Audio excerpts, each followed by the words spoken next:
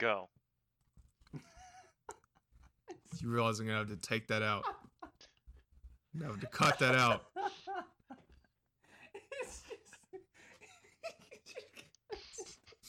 But now you have a good starting point for all of us. It's fine. Oh god. Oh, breathe. Oh, alright, I'm good. Alright, we're good. Alright. 1, 2, 3, go. Alright. We're good. We know you just Welcome counted to off. the very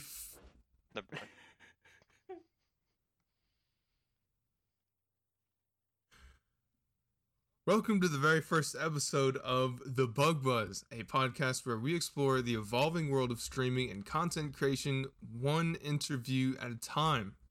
Your hosts are Maldo and Chidinja. We stream on Twitch. We make YouTube content, or rather, we attempt to when not interrupted by technical difficulties and people who can't count. I can count. Except when there's Not a go you. in it. Who goes on 2, 3, 4? What kind of nonsense is that? It's just count Fucking, down. it's like the biggest Masonism I've heard in my life, right? Just- That and then spinach, and there's just a whole world. Well, if you want more Masonisms in your life, and colonisms and our Maldo and Chidinja-isms, we have our Twitter and Instagram below. But we are not the focus of this. The focus is none other than JJ. As you would know him, probably WaveHello. Hello. How's it going, JJ? I'm good. Waves, hello, ooh woo. Well, you can't see it's a podcast. Is this really how we're going to start this podcast off with an ooh-woo? What's this? This is what's I gonna. wonder if make there's a this YouTube world. metric where we can watch our viewer count just dwindle and like fall off a cliff immediately the minute the fall off. ooh-woo comes out. Yeah, average listen length, like 3 minutes and 12 seconds, and it's when the ooh-woo is. This is Notices your mic. precisely- Precisely what the people are here for. It's what they want. It's what they crave. I'm craving some coffee right now, dude. I'm so tired. Alright. I went into this ready, and then I had to deal with Colin, and now I'm not ready anymore. I need caffeine. I thought I could deal with Colin without it, but I can't. JJ, do you have coffee? Please tell me you have coffee. I already drank my coffee. It's pretty much empty, so now I'm on water. I also had coffee. Coffee! I had my coffee poop earlier. So I'm the too. It was only pretty one good. who does. That explains a lot, actually. Yeah. Considering how much shit I had to put up with from you two in the opening. You I can had blame a the coffee. white chocolate macadamia nut coffee today. It was Ooh. delicious. Nut That actually does coffee. sound really good. Pretty good. Nut coffee.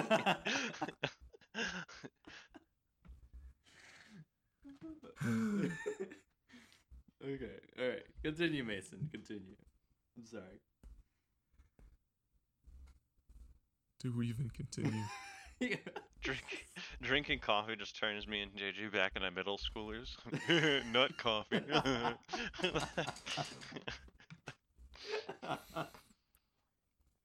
There's no I'm gonna have to redeeming. cut all Just this keep, out. just keep pushing This is through. the very first 30 seconds of our very first podcast. Listen to us talk nut coffee. This is what Billy's going to be listening to. I'm sure he'll This is enjoy our it. first- Right, Oh, Billy? he stopped after the ooh woo. Yeah, No he worries. pretty much turned off the he podcast. he before checked that out a point. long time ago. Alright, well, we're going to attempt to get this back on track. JJ, Hey. we have a question for you. Ah, This is going to be the very first of a long series of us asking judgmental questions, yeah. which would normally be innocent, except we care desperately about your answer. Sick. So I hope you're ready for this. I am prepared. All right. Name your third favorite Pokemon. Third favorite? What is that a question? Yes. Mhm, What? mhm. Third? Because people talk about number 1 and 2, but 3 typically doesn't get any mention. So that's where the secret comes out. Like you hear someone's first and second favorite Pokemon, and that's their face that they're wearing. Right. But you hear about their third favorite Pokemon. That's when the truth comes out. You know what kind of person you're dealing with. So let's hear the third favorite It's also Pokemon. like a significantly safer answer because with your first and second favorite Pokemon, that's like people judge you hard on that. But like your third favorite Pokemon, people are like, well, it's like bronze, whatever. Third favorite, I would have to say, is Ralts. Ralts is my third favorite Pokemon. I did not expect that answer. There you go. Neither did I, but that's a solid answer. Ralts is a very memorable Pokemon. I just have a lot of memories of trying so hard to catch a Ralts, and that's it. Now, do you prefer your Ralts to be of the male variety so that it can turn into Gallade, or of the female variety so that it can turn into Gardevoir? I mean, it is what it is, right? It is. Whoa. I don't really care. I think Gardevoir is really pretty. I like that evolution a lot, but I think Gallade's really cool too. But that one didn't come out till later. I only remember Gardevoir for the longest time. That was Gallade Gen 4? Gallade was well, Gardevoir was Gen 3 and then Gallade was Gen 4, so... Yeah, so I mean, I was all about Gardevoir, and then Gallade came out. I was like, oh, that's cool. They added like another way to have like another evolution. An inferior. You realize what you're baiting Colin into. Like I can feel him just biting his tongue. Trying. I don't know what you're talking about. But yes, that'd be my third favorite if I put it in there. All right. Put on the Yeah, that's pretty good. That's a solid mention. First is still Pikachu. Colin, what about you? I said my third favorite is definitely Flygon. Yeah. That was my old favorite, and then it slowly became replaced, but slowly still holds a special place in my heart. Have a framed, printed out sheet of paper. Like I found art of Flygon online. Like it was a Flygon with a Pikachu on its back, and it was just flying around. The scenery was really nice in the background. I was like, oh, this is great. And it was my desktop background for a little while. Oh. And I was like, I want this in a picture. And my parents were like, we can make that happen. And I didn't realize until many years later that what they did was they took this empty frame that they had lying around and literally printed off the image that I showed them from the printer, 8.5 by 12 paper, and just put it in the frame. I was like, wow, how did you do this? Mind as a child. We got intact with the artist. We got in touch with the artist. It's just for you.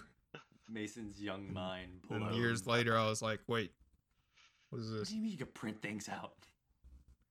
Yeah, so for that, I mean, it holds an even more special place in my heart. Like, just, what an idiot I was. Well, I never heard from Colin. Yeah. My third favorite is probably Grubbin. Freaking love Grubbin. Grubbin and Sawaddle are my bug babies, and I love them both very much. Is Grubbin the one that looks like a bus? No, his stage 1 evolution looks like a bus. That's Charge-a-Bug. Charge-a-Bug looks like a bus. That's right. Yes. All aboard. What is all aboard? What's the Grubbin bus look like? He's adorable. Oh, you're right. Well, he is adorable. a little grubber. He's a bus with pincers on the front of it. I mean, he is kind of cute, but I have a lot of bad experiences of cute little Grubbins turning into devastating engine starting, Pikarom powering up Vicavolts. It sucks. Yeah, he was big in Rayquaza, I think, for a while. Was the big one he was in. Yeah. Vigavolt I could care less about. Grubbin is where it's at. Grubbin. Yeah. All right. So Grubbin, Ralts, and Flygon. There you go. Not a bad 3. You're throwing it up. Not a bad note to hopefully actually start the podcast. Probably a little bit better of a note than everything you, poor listener, had to hear in the first place. For the past 15 minutes. But surely not half as good as what we have in store for you coming up. If you are new to the Bug Buzz, which I imagine you are, because you're starting with the very first episode, this podcast series is about exploring the content creation community that's grown up around streaming through the lens of the creators themselves. In this case, JJ, through their own stories and experiences. And as you know, this episode is about the one, the only WaveHello. Hi. All right, so JJ, what platforms do you create content on? Slash, what kind of creative work do you do? 'Cause we obviously know you as the one and only Twitch streamer WaveHello, but earlier we were talking about sound design. I know you're an animator. You have like a background in IT. Like, he's a man of many talents. Let's hear about those talents. My talents, my many talents. Yes. Right now, I don't have much out besides on Twitter, some pictures on Insta, of course my Twitch account's out there. In the past, I have done a bit of creative work, making content for just kind of businesses, commercials and such, but nothing too mainstream or anything that's gone viral really. But just trying to get into the industry more or less with what I've got and what I've been working with in the past. Okay. I mean, of those, I'm guessing Twitch is your main focus? Yeah, Twitch pretty much my main focus. I mean, what I've been trying to stick to is mostly video content.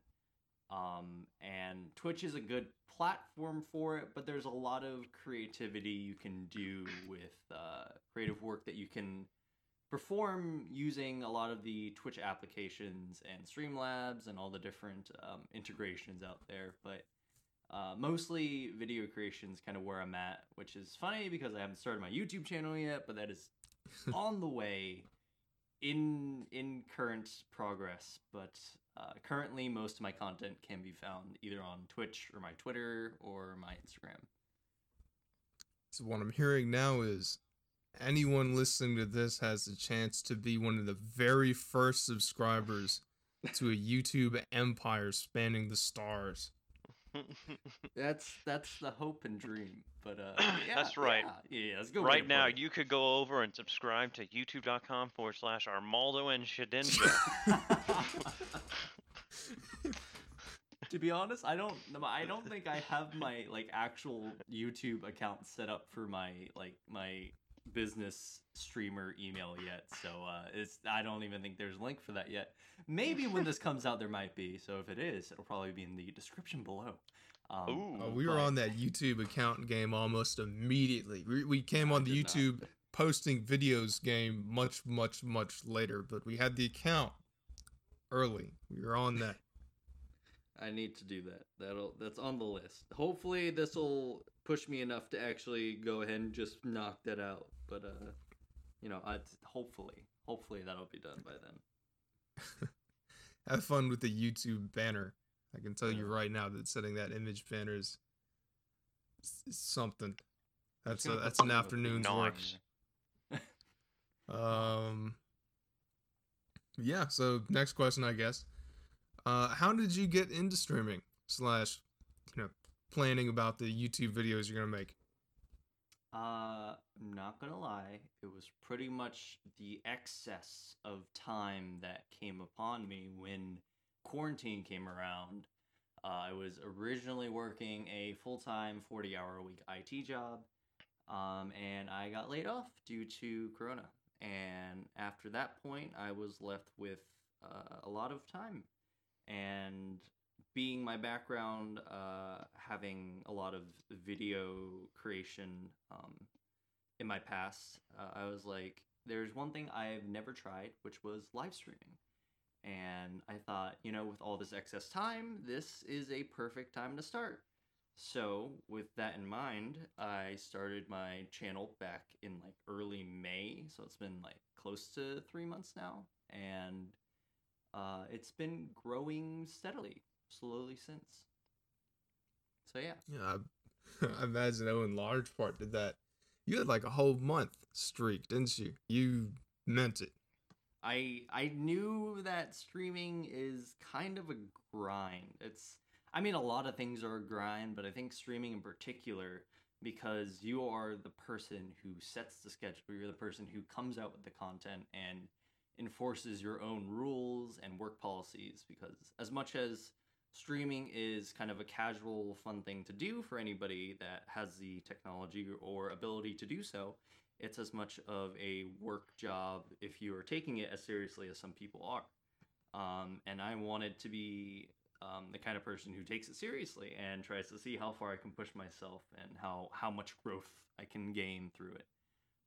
So yeah, for the first month, I streamed pretty much every day with only one break, which was at the end of, like, I believe the month. I took I did a celebratory, like, 24-hour stream after I hit affiliate, after the end of my first month, and I took the day off afterwards, technically, to rest up, and then I just started streaming in the day afterwards, and I kept doing that for another few weeks. I vividly remember that stream.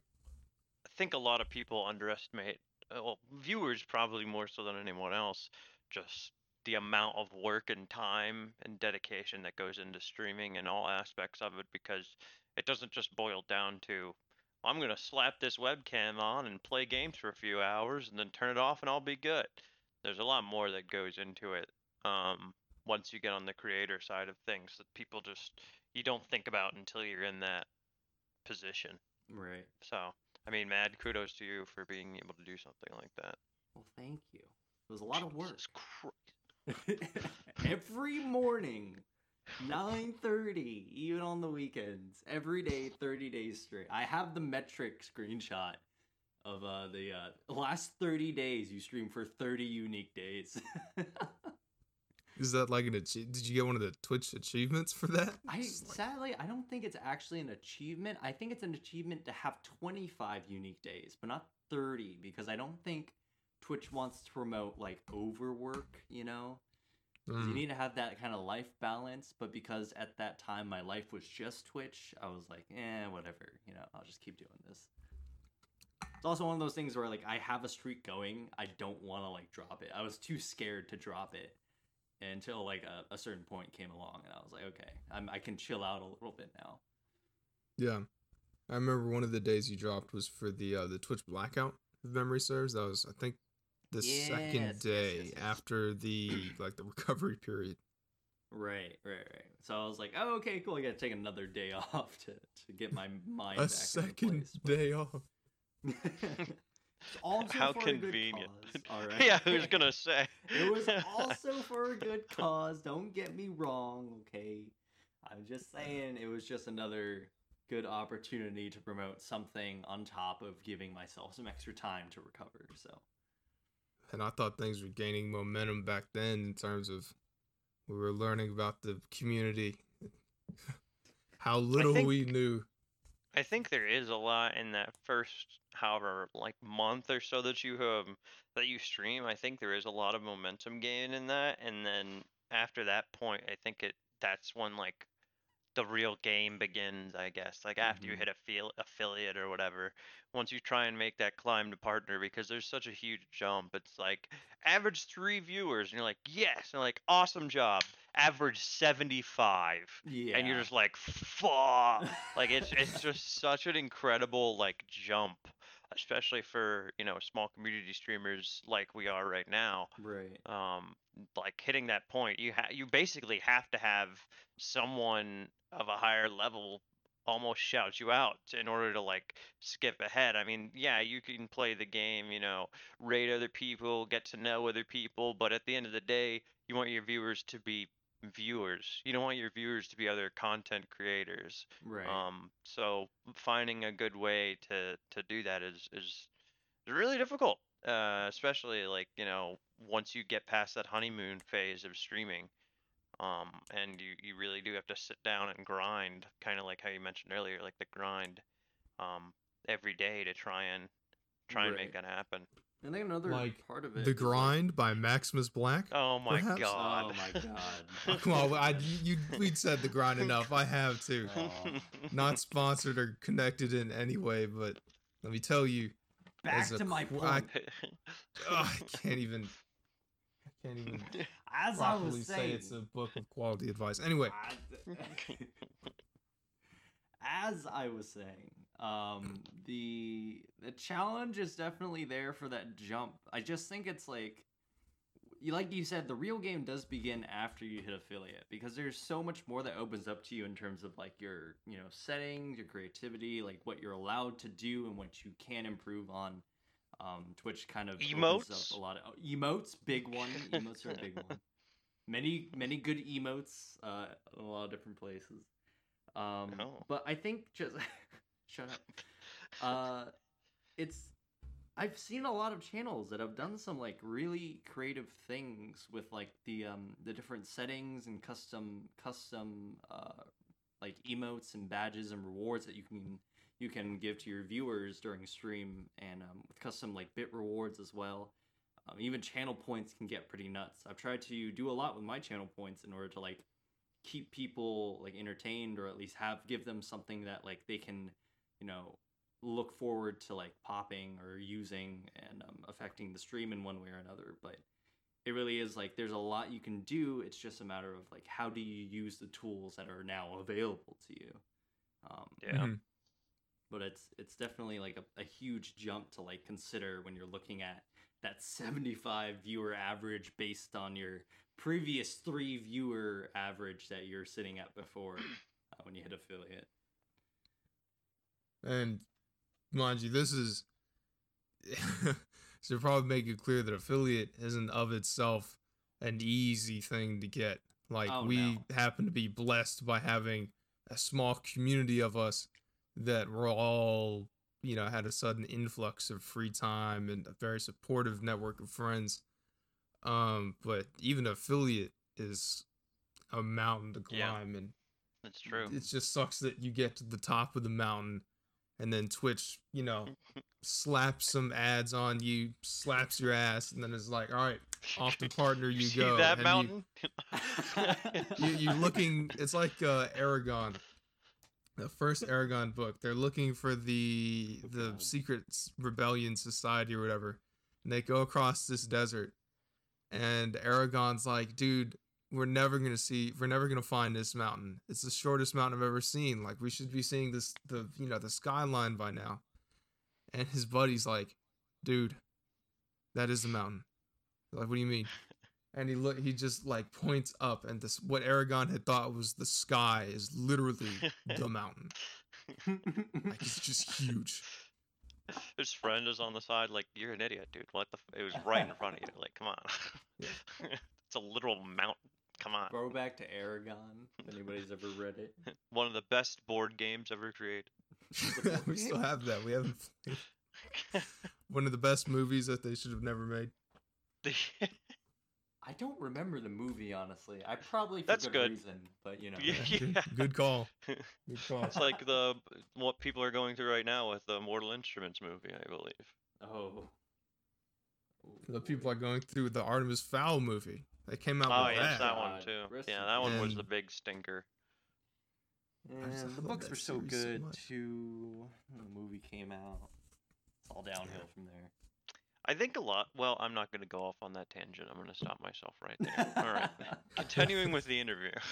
That should be something we have as like the B-sides, just a compilation of all the many tangents we go off on this. I was ready to go off on a whole thing about why people perceive books as being better than movies and all this stuff. No, I'm not going to do that. Oh, not going to do it. Then I feel like I'm missing out. Let's talk about JJ. And by JJ, I mean, let's hear my opinions on the movie book world. What was this podcast about again? Well, this podcast is about experiences. It's about stories. And starting right now, this podcast is about your very generalized life story, JJ. So you know how you got into streaming, which is admittedly your very, very recent life story. Very true. But just give us a brief overline before that. How did you wind up as the IT professional that you are today? Obviously, you don't have to go into excruciating detail. All right. So when I was born, I was born at the age of 5. My brain was massive. Let's see. How do I generalize this? So, went to school. Went to college specifically for a comp sci degree because that's where the money's at. computer science. Lots of good jobs in that field. Excuse me. Whew. I also have a general interest in computing, coding, languages, coding programs, all that stuff. But the mountain was definitely a tall one. There's a lot that needed to be done in order to even get into the school for computer science. And after a year or two of working towards it, I realized that it just wasn't worth it, sadly. So I moved on to something else. And in the meantime, while I was doing that, trying to figure something out, I was working for the school's IT, their IT service there as well. Just a little side part-time job. And the more I worked there, the more I realized that this was something I actually kind of enjoyed and something I was really interested in. Also, thanks to a lot of the people there, all my coworkers, my bosses, supervisors, they were all great, fantastic people, and they had a large wealth of knowledge to share, and it made the experience all the more worthwhile to me. So I switched to communications, and finished my bachelor's in 2018, December of 2018. And continued working with them and jumped around to a few different companies for IT. But we are now sitting in 2020 in the current epidemic disaster in the current day, and it is, currently kind of a standstill in my career, but it's just another stepping stone roadblock to get past. But that is currently how I ended up where I am now. Got you. Yes, I guess this kind of leads into the next question. I know that as awful as the pandemic is and how it grinds people's lives basically to a halt, we were all fortunate enough to be able to, I guess, make something out of all our free time. Like you mentioned earlier, that was how you had the resources and time of day to start streaming. That was also how Colin and I got started. Same exact way, because we were just at home all day and had the interest and had never really had the time or the boredom, but now we did. And it was a very eloquently put text that I got in the middle of me playing some game that said, "Hey, want to stream Portal?" And I was like, "All right." And it's all uphill from there. Kind of. Some up, sort of. some not. I do remember that first Portal stream though. I sat there and I watched that and I was like, man, this is actually really entertaining. It was a good time. I really enjoyed it. It just sucks that our first game was Portal. Like, it wasn't even on our channel. It's on Colin's. Hey, still great game, great stream. Yeah, I just wish we could do it now. But it's I guess where I was going with that question was, admittedly, it's kind of hard to tell how streaming has impacted your life, because streaming and the quarantine hit at almost the exact same time. Both are such huge, all-encompassing life changes, honestly. Right. But what if you had to take a gander at it? How has quarantine affected, or how has streaming affected you in terms of your daily routines, eating habits, working out? I know I personally have been at the computer even more than I was before, and honestly, it's not been good. I'm still trying to work around that. So what about you? What on your end? I think for me, because I was at least a few months out of my job and not streaming at the time, I had about like a 2-month period where I was actually not doing anything at all. Because at that point I was getting my stimulus checks, my unemployment checks, were coming in, and I was kind of floating on that for a while, and I didn't see any need to, look for work for the time being. So I took the time to kind of like recollect myself and try to figure out what I wanted to do with my life at that point. And it was kind of an unhealthy lifestyle. I'll definitely say a lot of it was spent at my computer, just watching videos, gaming, just like kind of for the most part wasting away, not doing any kind of productive work whatsoever, and watching my motivation dwindle. And I think it was a little bit after watching your guys' stream, I thought, you know, this is something I feel like something that could pick me back up, you know? It was something I was interested in, something I knew I wanted to do at some point, and I thought that at that time it was the perfect opportunity to do so. But I think my whole schedule kind of changed for the better, definitely. And I think mostly for one main reason, and that was because I decided to make my streams mornings only. Mm-hmm. And for some odd reason, my brain told me this was a good idea, and I just went with it. But I mean, oh, sorry, go ahead. In the end, it was a very good idea because it kept me from sleeping in to noon and after every day. It gave me something to look forward to, something to wake up to, and it gave me the rest of the day instead of sitting around and just kind of lazing about. It actually motivated me to look for more ways to improve the work I was doing that morning. Look for ways to review my work, and then try to figure out how to improve myself for later on. Albeit my eating and health schedule, that still needs work on. I work out, but minimally, very, very minimally.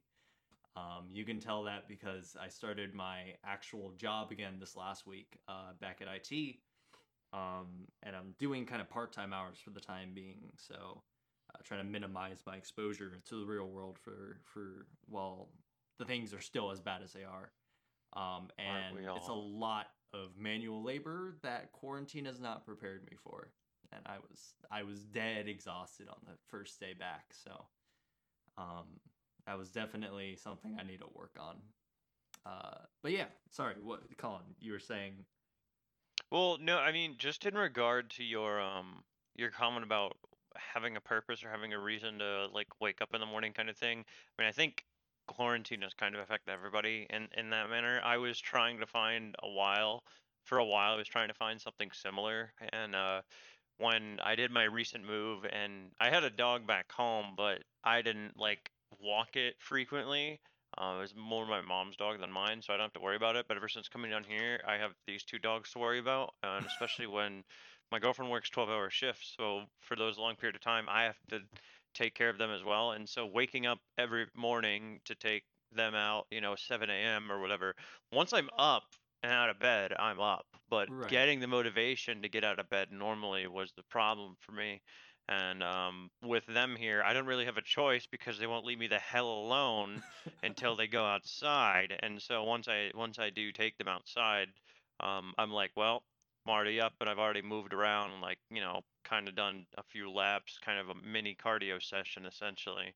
So that's just, I think everybody, not everybody, but if you're suffering from the same kind of mental deficiency that I was, and it sounds like JJ was in quarantine, you have to find a reason. And I think both of us did in that way. And it makes you feel a lot better about yourself, and it makes your days feel more productive. Because you got Makes more your time days and longer, stuff. definitely. Yeah, exactly. And I think it's a good thing to look for.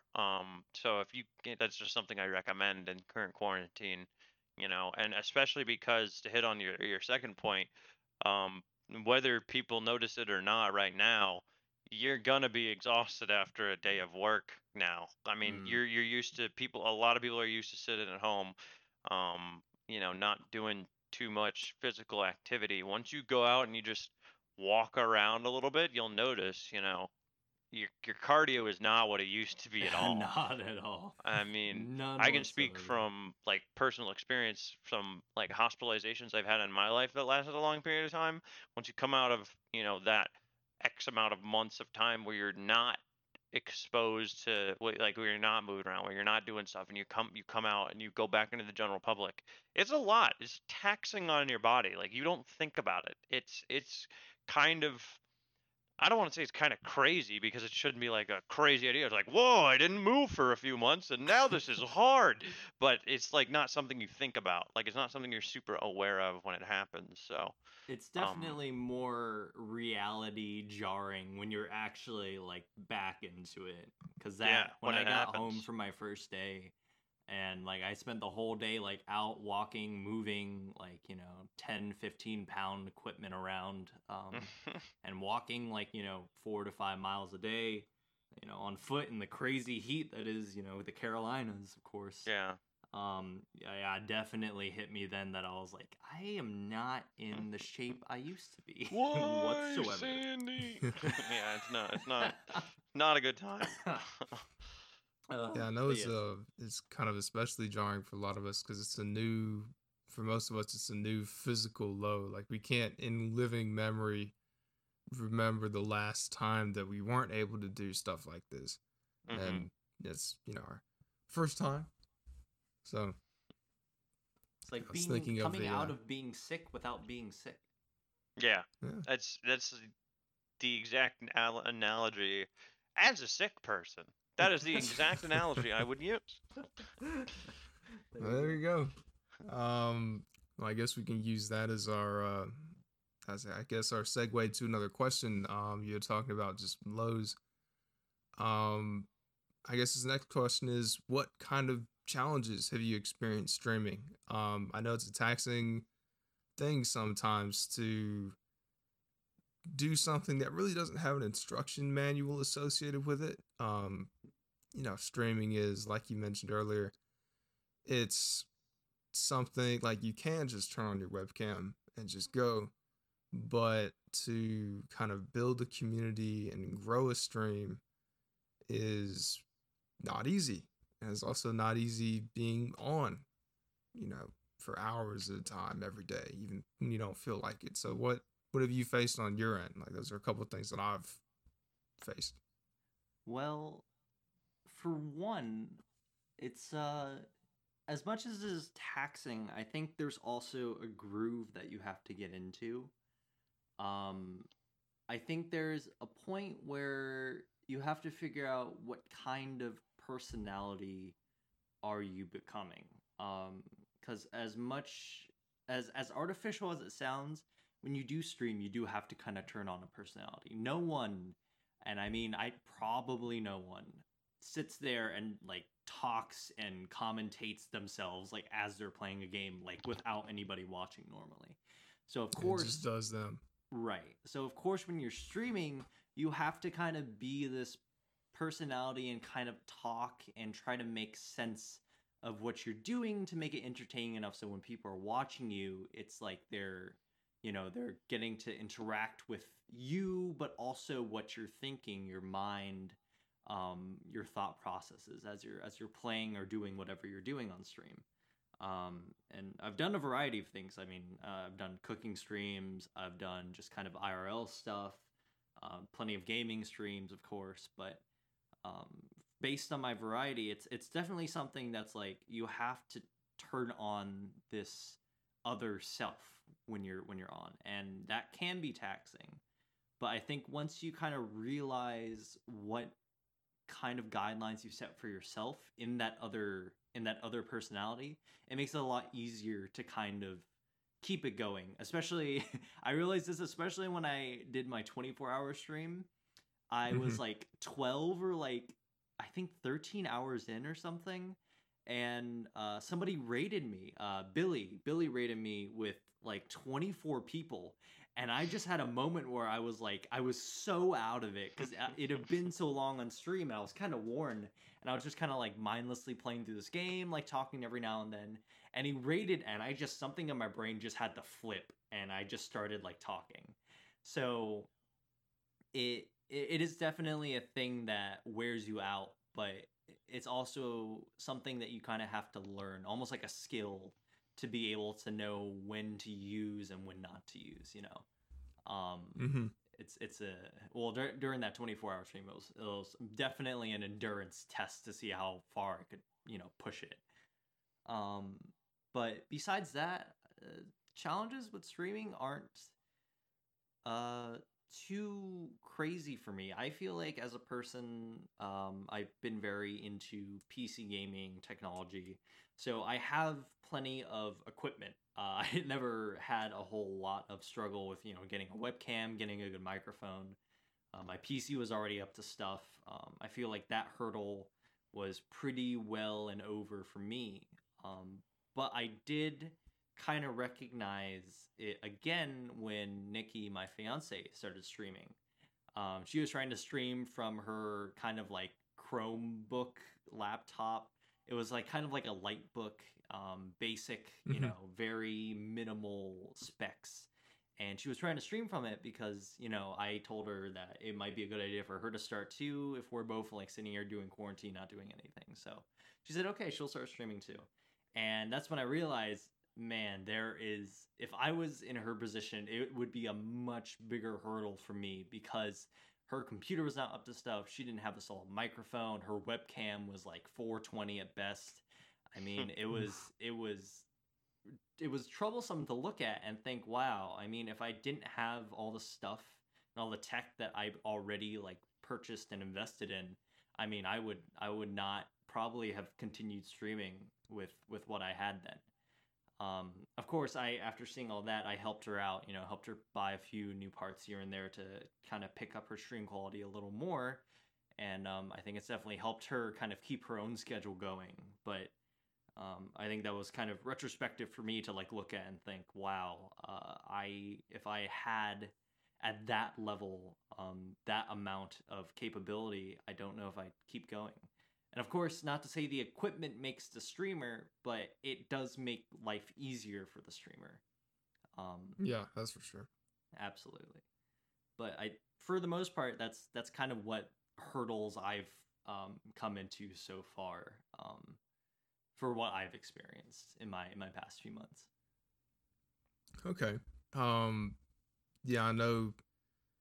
Just starting out, I was fortunate enough to have like my parents are videographers, so I had kind of a similar advantage to you in that I had people I could go to ask, hey, how am I, what do I do about this webcam? They're just like, oh, we just have this USB webcam just lying around. Like, great. What do I do about a mic? Like, oh, well, we don't have one of those lying around, but we recommend this one. Mm-hmm. Great. Kind of thing. So just having that advantage is definitely hugely helpful. Colin, were you all set when you started too?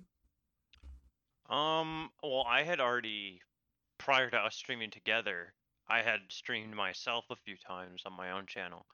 The only thing like I really bought was a 1080p like USB webcam, just like a nice quality webcam, because when I built my computer a couple of years ago, it was it had the strength to run plenty, and I had an Ethernet connection already set up, so I mean it was just a matter of just opening up Twitch and going live. So it really wasn't anything crazy difficult for me personally, but I know the difficulties, that could block a streamer, because I've also, tried to stream before, or tried to kick off streaming before when I had like a, piece of crap computer, and it exists. The problem exists, whether you don't have the right parts, whether you don't have quality internet, whether you're on Wi-Fi versus Ethernet, whether you have a built-in webcam on your laptop versus a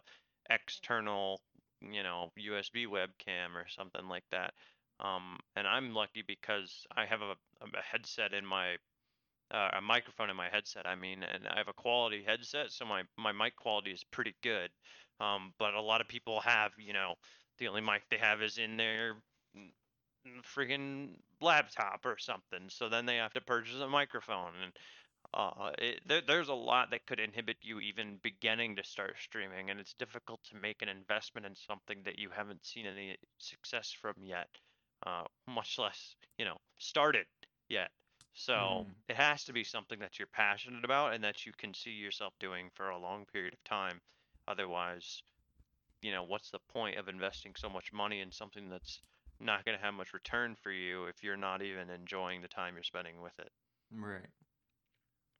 That is actually a really good point. It's definitely something that the upfront and the overhead is a lot more than you'll see from it for some amount of time, and it's difficult going out and saying, I really want to commit this money and this time and this energy, teaching yourself best practices, or even just the how to of, how am I supposed to get all this hooked up to Twitch?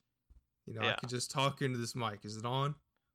Just the learning processes for your equipment, for Twitch in general, for the necessary programs in order to stream, setting up your alerts, setting up your, visual effects, setting up things for when you get a follower. There is a ton of, like, there's a massive learning curve. Lord, it was like a month before I finally, you sat me down and just like, all right, you're learning Streamlabs. I'm sick of this. We still stream mostly from Colin's computer. Yeah, and I finally started solo streaming. I'm like, I don't understand this program, Colin. Help. I mean, I still don't really understand the program. When I was helping Nikki start up her stream, I mean, she was like, "Oh, what am I supposed to do? Like, do I have to add like my webcam and stuff?" I was like, "Yeah, okay. Well, we'll go through, set up your scenes, like put all your stuff in, and then whenever there was any kind of technical problem, like I would have to be the one to come and fix it because she just had no idea. Like she just didn't understand like where any of the settings were, how to configure things, like can't I just plug in the mic and just it work? Like no, it's gonna be using your laptop mic. You gotta set it so it uses, the webcam mic or whatever else. Well, and I think it's important to mention, through no fault of her own, it's just you have more knowledge of the programs because you've already interacted because I've been with them. doing it, yeah. And I mean, I kind of pushed her into it anyway, so it kind of didn't give her a whole lot of time to get herself prepared. But right. I mean, it was definitely one of those things that you look at and you think like, if I didn't have as much of what people call like tech savvy, such kind of this already base knowledge of like how this stuff works. I mean, in her position, it's a much more complicated task than us just sitting here. Oh yeah, just gotta change the setting because this mic isn't working, or change the setting because I can't see my webcam. For her, she would. Right. I don't think she would know where to go or what to look for. Yeah, I mean, the sheer amount of Google searches that I had to make early in my career, even as a solo streamer, just to figure things out, like what the heck is a scene and why does it want me to make one? What's the point of having multiple scenes? Right. How do I add each individual aspect of my stream to a scene? And like, what do you mean I need alerts? What are alerts? It's just so much goes into making a stream look like a stream.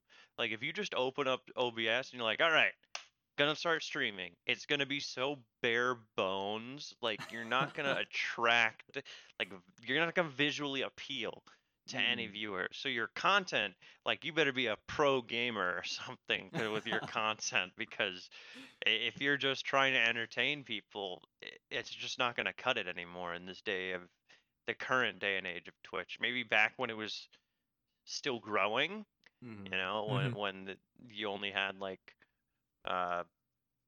when there were less creators to compete with. Yeah, like maybe back then, but not anymore. Like you have to come into the game strong right now. Yeah. It's definitely, as much as we talk about how there definitely are challenges associated with starting streaming, the barrier to entry, especially as techs become cheaper and Twitch has, I'm not going to say its back end is really good, but it's workable.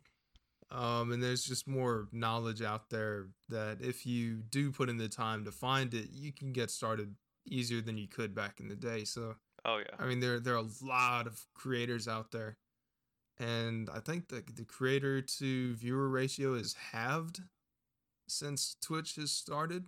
So it's not only is there a lot of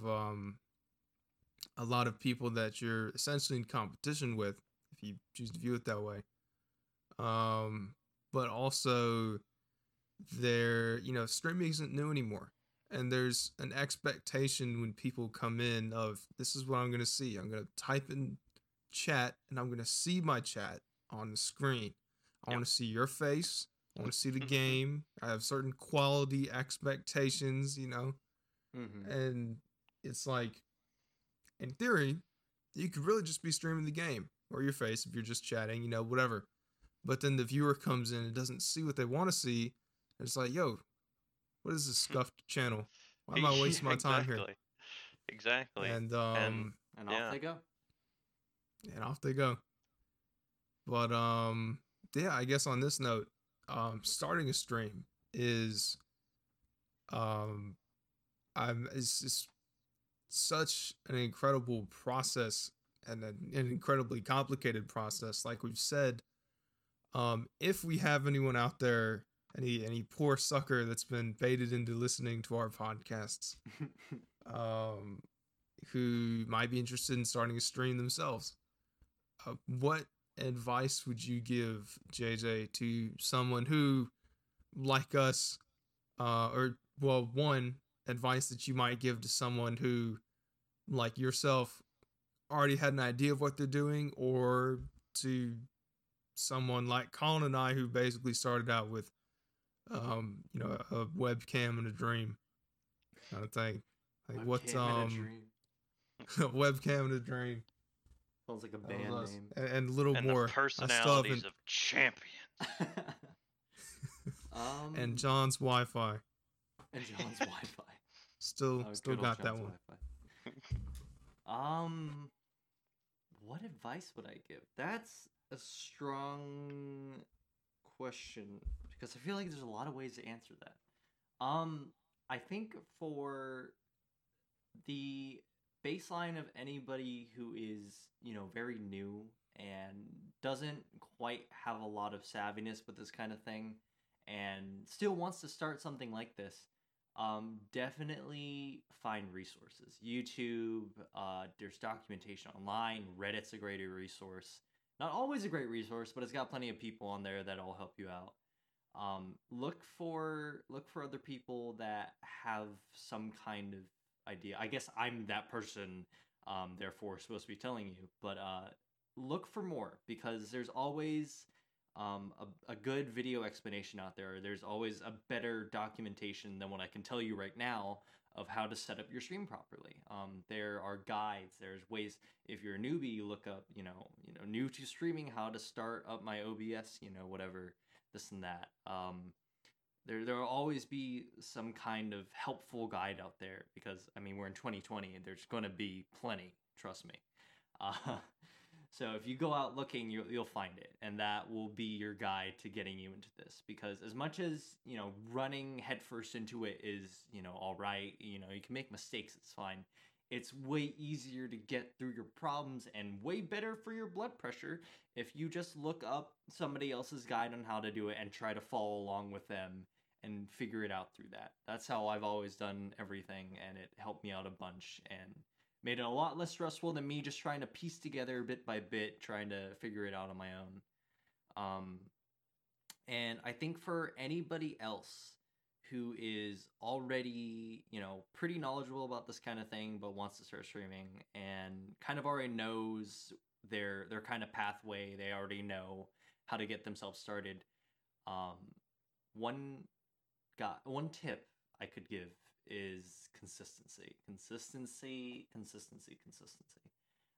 Whether it's your layouts, your setup, how you're interacting with your viewers, your schedule, very importantly, your schedule. Keep yourself consistent, because that is what is going to lay a good foundation for you and your viewers. Because without that, they won't know what to expect. And a lot of people, as much as they like being surprised and like coming in and seeing new things, you need to have some kind of consistency for them to come back to and understand, like, this is what the stream is going to be about. This is what you can expect. And I think that is probably one of the most important things I'd say for somebody who's getting into streaming. I can definitely say, from my experience as a viewer, because of course I watch plenty of streaming as well. The consistency thing in terms of always kind of having the same level of interaction with your chat, or the same, pretty consistent timing in the day, and to a certain degree playing.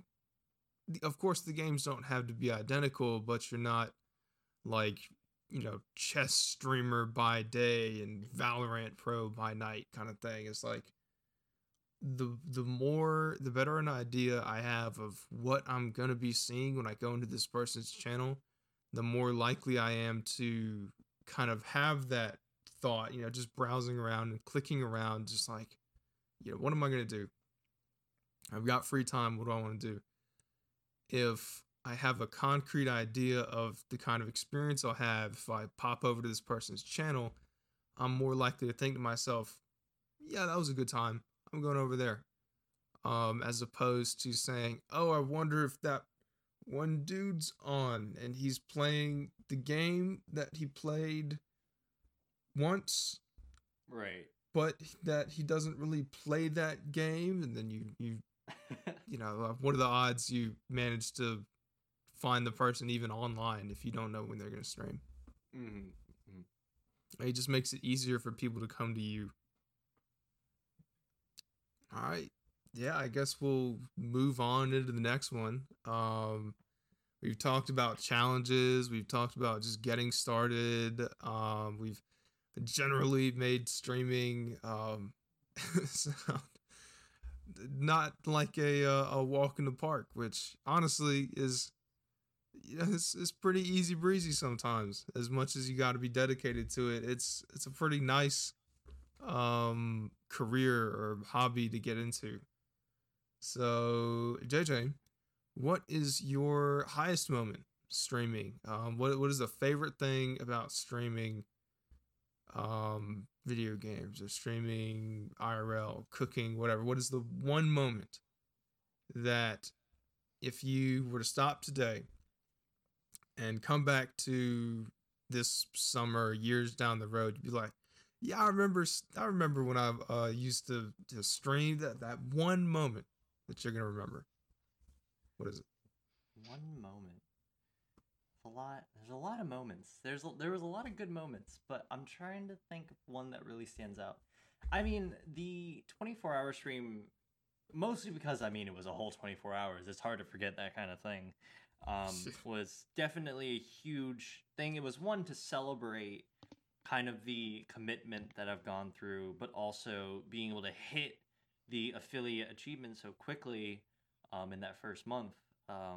It was just kind of something to celebrate the people that came and supported me, and celebrate kind of like, where we making this community and kind of setting this goal for ourselves and actually making it as not just myself as a streamer, but as a whole for all the people that consistently came back to watch me.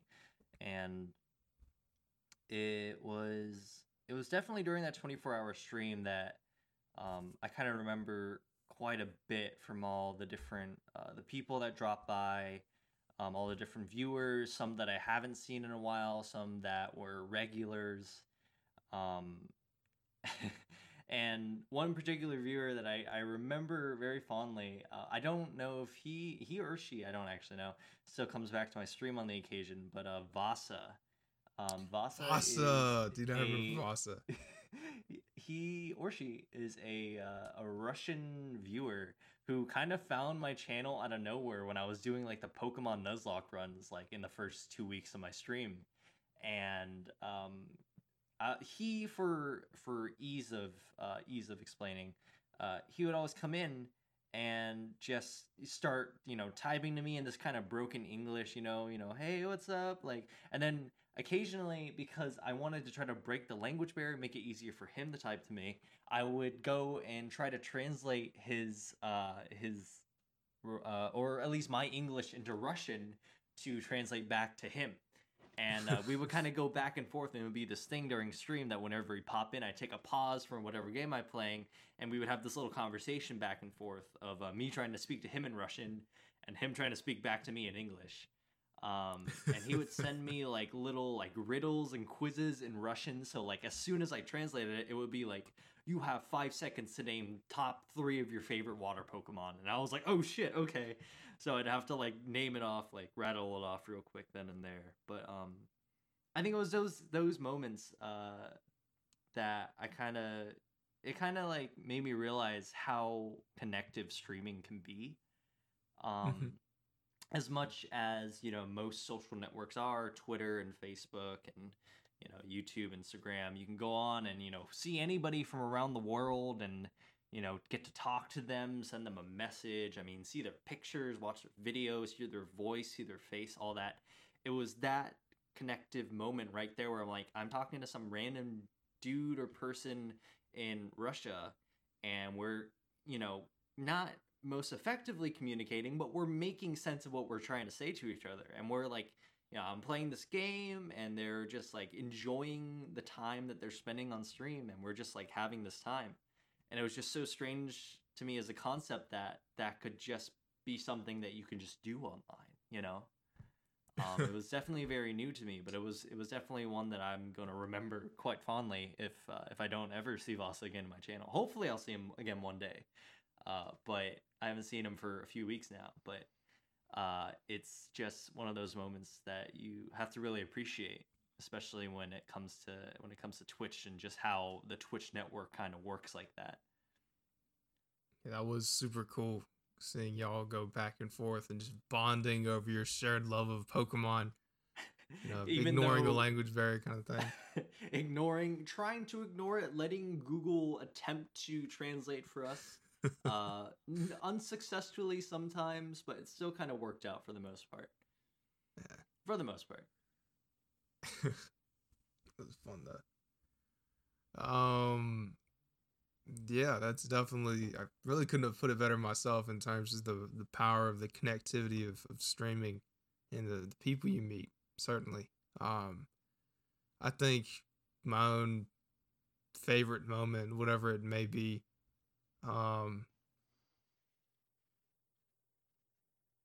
definitely gonna involve the people that you meet during Twitch or during streaming. My brain still doesn't have its coffee. I need coffee. It's even slower than usual. Colin, help him out. I feel like I'm just talking slower. Colin comes in during. Yeah, thank you. Colin. Yeah. Colin. So far, what has been your favorite moment on the stream? Curious for what your perspective is. My favorite moment on our stream,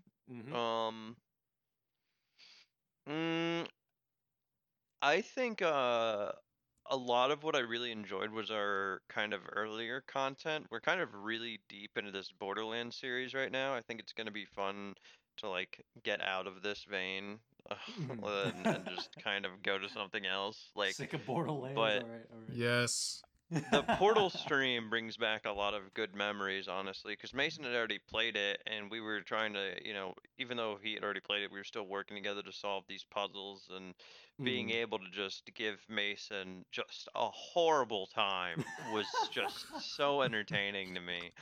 And like, even like to this day, our viewers, like, it's their thing to just constantly rag on Mason, which I'm sure he hates, but I just love it. It's just so great. I can't talk about a single thing without people finding a way to. Like, we'll be talking about food, and then as the conversation goes on, we'll just keep talking. I'll make the one. I'll step on the landmine. I'm like, well, that's just a normal pasta to me, you know. And then that Boom. yes, it just goes. All the chat goes off. What do you mean it's a normal kind of pasta? What do you mean you don't know What do you mean all the pasta's the same? It's so different. This one has a circumference of like 2.5 centimeters, whereas this one has a radius of something else, and this one's long and this one's not. It's like, And then someone goes and says, I step on these landmines all the time. And then one other person is just like in the background, you can't drive. Yeah, that's gonna be the one thing I miss about Borderlands, dude. I love driving in that game. Click drive. But yeah, I mean, when I think about our stream, those are the two things that come to mind. Me personally agitating Mason, and our viewers agitating Mason. So yeah. Agitating Mason, best part of the stream so far. If you want to agitate Mason, Mamacha Ninja. Links to our channel is in the comments below. Come agitate Mason. If you see anyone else in stream talk crap about Mason, just agree with them. They're right. Rest in peace. Find some other topic. All right. Here we go. Watch this. All right, you ready for this smooth transition? Watch this. I'm watching. All right. Don't shut up. All right. So if ragging on me is what sets our channel apart, JJ, what sets your channel apart? Ooh, see that? What was a good segue. Was incredibly smooth. That was like polished marble. Smooth transition. That was like the most ideal form of pasta that has all the right ridges to hold all the sauce in, as opposed to other forms of pasta that aren't as superior to that individual form of pasta. Colin's just stuck in the past right now. Stuck in his culinary rut, in his pasta groove and ridges. While JJ and I are talking about streaming. Did somebody say rigatoni? What makes the WaveHello brand, I guess, different? Like, obviously, you know, with the number of content creators out there, you can only be so different. Like, you're not reinventing the wheel, really. You know, it's very difficult to do something completely new with the volume of content that's out there. But in terms of branding your channel and giving people an idea of what to expect, what one, describe your brand to the people, and two, what steps do you take to ensure that brand sticks? Like, what effort do you undertake to create that sort of community or image that you want your viewers to have available to them? This is an interesting question, because as much as I would like to give a concrete answer now, I know that might change in like the next month, 3 months, 6 months, you know, however long that this continues, because I feel like as a Twitch brand of sort, you don't really keep a singular identity. I know a lot of people might, but for me myself, how I see how my streaming brand has grown and how it's evolved over this past month, I think it's going to continue to change and evolve and be something else as I continue to do other things. Because right now, you know, I've been going through these like you know, different phases. When I started off, I was playing like Minecraft for a while because I thought that was just a good, you know, entry game to like keep playing and just kind of doing.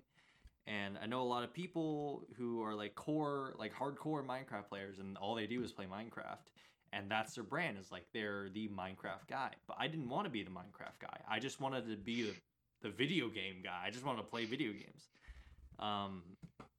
And I have a lot of interest in very, you know, particular genres. I'm a big fan of genres. I'm a big fan of roguelikes, and I really like roguelike games. So for a while, I was considering maybe I'll just stream roguelike games, and that'll be my thing. I'll do roguelike games. I'll do different ones. I'll try to see how far I can get. You know, try to get all the achievements. But as much as I like that idea, I was like, well, I'm also, you know, a really big fan of Pokemon. So I played a lot of Pokemon. I did a lot of I did the Pokemon Fire Red Nuzlocke run with John. That was a great time, and I really enjoyed that, and I know the viewers really enjoyed that too. That was fun. It was a good time. And as much as I love doing that, I knew I didn't want to keep that as like my brand. That's not what I wanted to be known for. I just wanted to be, not to say that I want like my face and my name just to be attached to my personality as like, oh, he's this guy. He's just that guy, you know? But I don't, at the same time, I don't want my brand to be attached singularly to one type of genre, one type of game, or one type of thing. I just want to be somebody that's, you know, funny and entertaining, and somebody that people, you know, feel comforted to come back to and watch and just get to like hang out and, you know, enjoy the time that we spend on the stream, and, you know, interactions and just hanging out. Because I think that in terms of a brand is going to hold, at least in terms of longevity for myself, on top of, you know, for other people that are watching. I think it just holds better, rather than saying that, oh, I'm the singular game guy, because it just doesn't work with how I play games. It doesn't work with, you know, how much I enjoy playing different kinds of games. It just wouldn't work for me as a person. But as far as my brand goes, that's kind of where I sit with it. I'd rather people know me as WaveHello than, you know, the roguelike guy or the rhythm game guy or, you know, Minecraft guy. But by God, please don't call me the Minecraft guy. That's not what I want to be known for. Love Minecraft, but not that much. Right. I think saying that your identity changes is very accurate as a Twitch streamer. I mean, our identity has changed like once or twice already at this point, and I can see it changing more. It's about to change quite a bit once we leave Borderlands. Mind you, I'm not entirely sure how many people have come to us for Borderlands and stay for Borderlands, but Borderlands has been a mainstay of our channel for a while. Months? Yeah. So almost an entire month, I think, at this point. So yeah, I know what you're saying. God damn. Yeah, I mean, it's definitely something that's up to change. I mean, our shtick is more that, you know, co-op games, but even within that, our identity will change frequently. So I think that's just a very accurate statement in general, that you have to be flexible as a streamer. Anyways, you can't have that solid identity unless you're really good at a game and people want to watch you because you're really good. Right. A lot of streamers out there, especially, like, I mean, they have like whatever, like that one guy, was his name, Spoopy Poops OW. Like, he has the OW in his name because he's an Overwatch player. He's a coach for Overwatch. He plays it professionally. You know, he's ranked and he takes the game very seriously. But that's his identity. He's the Overwatch guy, Spoopy Poops, you know. But that's just his thing. And I know for myself, and I know for what you guys have said, it's not going to be our thing. We just want to be known for kind of our personality and kind of us as the individuals on the stream. Actually, Colin and I plan to be known as the Bee Swarm Simulator channel. I was going to bring that up before that. Our identity right now is far more into the Roblox world than it is in the freaking Borderlands world. Yeah, that's we're talking about brandings and accidentally finding your way into a certain niche. By the way, this podcast is sponsored by Bee Swarm Simulator. Go claim your Robux. Brought to you by the Ninja Bee, chosen bee of really no one, actually. Imagine having Ninja Bee. Ugh. Worst bee ever, and if you think so, you're wrong. Yeah. Hey, don't shit on Ninja Bee. Ninja Bee's pretty good. That was so funny. There was the guy who came into our server, and one guy was excited that he got Ninja Bee, and then the guy was just like, "No, Ninja Bee is trash." And They're both beefing with each other over this Ninja Bee. Like, one of them was in our Twitch chat. I don't actually think he followed. He was just in the Twitch chat, talking with the one who is in game, speaking through Roblox chat, which we would then narrate. And Twitch chat dude was talking. He's like, no, Ninja B is good for this build, and you want, if you're going blue or whatever, then you want this. Red's OP right now. It's been OP for a little while. And then in-game guy was like, hold up, Ninja B. No, Ninja B's trash. Pushes glasses because our friend had just got Ninja B. And then the other guy was like, no, Ninja B's really good. I don't know what you're saying. You must be bad at this game. And the other one saying, no, it's cool. It's chill. I'm just saying, if you think Ninja B's good, then you're really bad at this game. Is all. And they were just... the Roblox toxicity yes. is insane. My God, as much as that game is made for like 12-year-olds and all that, but like, dude, that's the problem right there. What happened?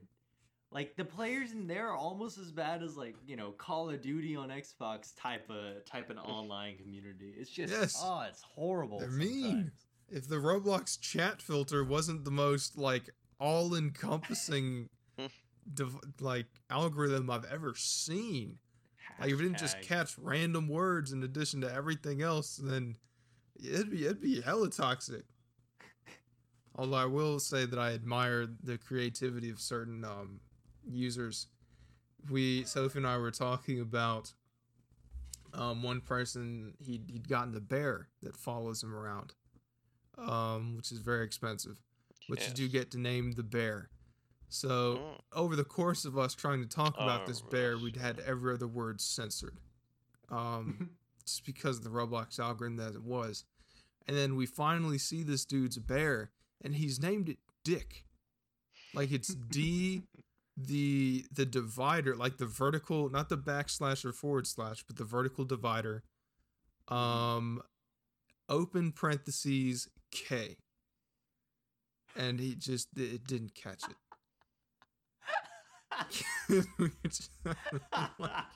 And we just had to admire his creativity and dedication. Like, you can't stop these people from being toxic. There's no way. Although that wasn't toxic. That was hella funny. You can't stop my 12-year-old self. I'll find a way. I will. Oh, they will. Using the open parentheses as a C, he's genius. My God. I have not thought of it. It's insane. It's a madman. But I don't know. It's a good time. Let's see. I think we'll probably move towards wrapping up the podcast here shortly with the next question. It looks like, by my metrics, which should hopefully be all of our metrics, since in theory we have our synced start times. Looks like we're going on about 1 hour and 18 minutes, plus or minus. Oh, yep. I actually just passed that point. Oh, good. Well, there we go. Hey. So we'll probably make this next one the last one, and then we will head into the wrap up. So, oh boy, make this one count. In terms of social media and your work on platforms that aren't Twitch, you know, what are your thoughts on using social media to, one, connect with your community, and two, to grow your channel? Because I know we've spent a lot of time just talking about it's very difficult to actually grow on Twitch because of the platform's discoverability issues. Right. So a lot of the work you put into social media can be to make up for that. So I guess, what are your thoughts on that? You are very correct in that Twitch does not exactly allow small or growing creators to exactly find audiences easier. It's definitely something that you kind of have to cultivate and grow outside of Twitch more often than not. But social media is definitely very helpful in letting you do that, because there's plenty of tools on other platforms like Twitter, Facebook, and Instagram that allow you to reach out to people, find more people that might be interested in your kind of content, and, you know, pull them over to your channels. I think Twitter is a really good tool for that. They have a lot of ways for people who are interested in maybe, you know, certain hashtags or interested in certain topics. If you tag your, you know, content, or you tag your information properly, people will find you way easier on Twitter than they will on most other platforms. I know myself, I try to make sure that I use the hashtag systems pretty well on Twitter, as well as Instagram. Instagram is okay with their hashtags. They're not super great. I've heard the Instagram algorithm is not exactly the most refined or most biased towards new and upcoming creators, but it's definitely more useful than what you would find on Twitch. It's also helpful to post your content on places like Twitter or Instagram, because those places have a better system of showing off videos and clips in that way. I almost wanted to interject with TikTok, but TikTok's kind of going through a lot of things right now, so I'm gonna leave that one out of the list for the time being.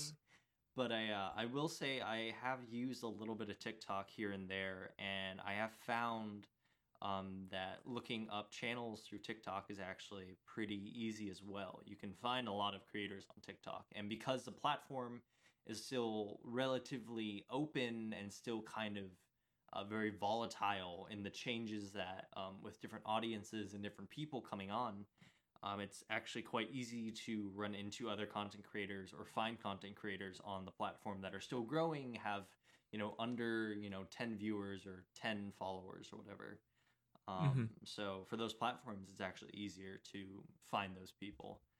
I don't know exactly how their algorithm works, but I know I've been flipping through like the For You page, which is it's a TikTok term. It's like the page that you'll go through and it shows you like all new content from people you don't follow but are within your interests. And I've definitely seen people that are like, 2 comments on their video and like maybe like 4 or 5 likes, but it'll pop up on my For You page for some reason because it's within my interests. So I appreciate that TikTok's algorithm at least does that, where it'll show me content definitely from people that have not gotten a whole lot of views, but still is within my interest. So it'll show it to me anyways, which is nice. That's good. Twitter, I'd say is definitely kind of my mainstay for content. For me, it's just the easiest place to throw my clips on my videos. And like I said, their hashtag system is really great and really easy to be able to like look and find your content through that. So oftentimes when I think or look to post my content anywhere, it's typically on Twitter. It's also, I feel like the way Twitter is set up, it's the most, I wouldn't say easiest, but it's definitely the lowest commitment because of how easy it is to just tweet something and how easy it is to just like and retweet your content, share it. I think the system that Twitter has in place, their whole system for how tweets work, I think in general just makes it very easy to share. So I find Twitter to be kind of the best place to do any kind of content or audience kind of raking, in a sense, trying to find more people that might be interested in my kind of content. There's Twitter, a lot of emphasis on retweeting, I've found, on Twitter, like more so than on Facebook, the sharing. Oh yeah, no, the share button on Facebook is like, it's rarely used by me half the time. And even on Insta, I still haven't found a way on Insta to share people's content. It's, you can send it, but I haven't found a way to say, hey, I really like this content. I want to put my stamp of approval on it, but also, show this to my community. And I don't think there's a way to do that. But Twitter, that's what the whole platform's built around. Right. And it's literally a 2-click system. You click retweet, and then you click either tweet with comment or retweet without comment. And then once you do that, it's just shared on your page for everybody that follows you to see. And I find that it's just so convenient. It's very easy and it's efficient. And that's why I think for my content, it makes it all the better for my stuff to get shared out there. Because when I put something that I put in, an hour or 2 of work into, and I share a clip and I hashtag it, and people find it, they can retweet it just as easily as any other content they come across. So it makes it a lot better for me as a creator to find or get my content out to more eyes to see it, but it also makes it easier for viewers who see it to be able to share it with their friends and their followers as well. Mm-hmm. But that's my hot take on that. I'd say it's a pretty good take. I definitely agree with just about everything you said. Colin, you? I mean, I don't really have much to add on that one. It's spot on. Let's go. Nailed don't need it. anything else. It's just me. Welcome to my podcast now. This is my podcast now. This is the WaveHello show. You just get to hear me talk for an hour and a half. Yeah. Featuring content creators Armaldo and Shadinja. Next week, hijack the entire podcast. That would actually be amazing. It's just a pass it on podcast. We just make JJ host it now next week, and then he passes on to who he hosts. Popcorn view. Good luck. That's a very interesting way to do it. I don't know. Kind of the traveling podcast. The traveling podcast. Sisterhood of the Traveling Podcast. Oh my god. That was a pretty good book. Okay. But yes, speaking of the popcorn traveling podcast, the way we end the Bug Buzz is by asking the interviewee, who you follow and would recommend that we hit up next. Because one, it's a great way to get to know new people and kind of get involved with different communities, because I know both Colin and I are the type to have like a small circle of really good friends, which unfortunately means that our circle's not very wide. Hopefully this way we can bring our audience to other people and kind of get to know, instead of just bouncing around the same community forever. Hopefully this is a way to, I guess, reach different people. Okay. So speaking of bouncing around within our own community, Hit Malone, our very own Hitmonlee VT, also fellow streamer from the UK. He's a great guy. Fantastic stuff on his channel. Definitely recommend you check it out. He also started very recently along with the rest of us, and we found him through somebody else I'm also about to recommend, but I'll get to him in a minute. But Hitmonlee has also started from kind of small beginnings from what I've seen on his channel. And he at first didn't even have a webcam, if I remember correctly. Yes. And I spent a lot of time on his channel because he was just fun to talk to. He was just a great guy to just hang out with. And he had like cool channel implementations.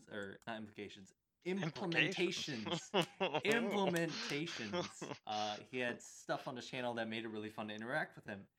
And I've kind of watched him grow. And he had affiliate like a month or ish back, and he's just been kind of growing ever since. He got himself a webcam. He has this whole like wrestler mask he puts on when he's on stream, and it's his whole persona. It's really cool, actually. I really enjoy watching his streams. Haven't seen Hitmonlee? Yeah, check him out. Hitmonlee VT. But the second person I'm going to throw out to you is Billy TV, because Billy was one of the main creators that first I got in contact with regarding my kind of streaming setup and kind of how I went about my streaming. And he helped me out with a lot of great advice and how to go about my schedules and kind of my whole ideology around streaming. He does a lot of like real life coaching, apparently, from what I've heard and seen from his streams. And now he does coaching for streamers as well. So he has his whole Discord channel that he goes on, and you can join and he'll help you out, give you advice.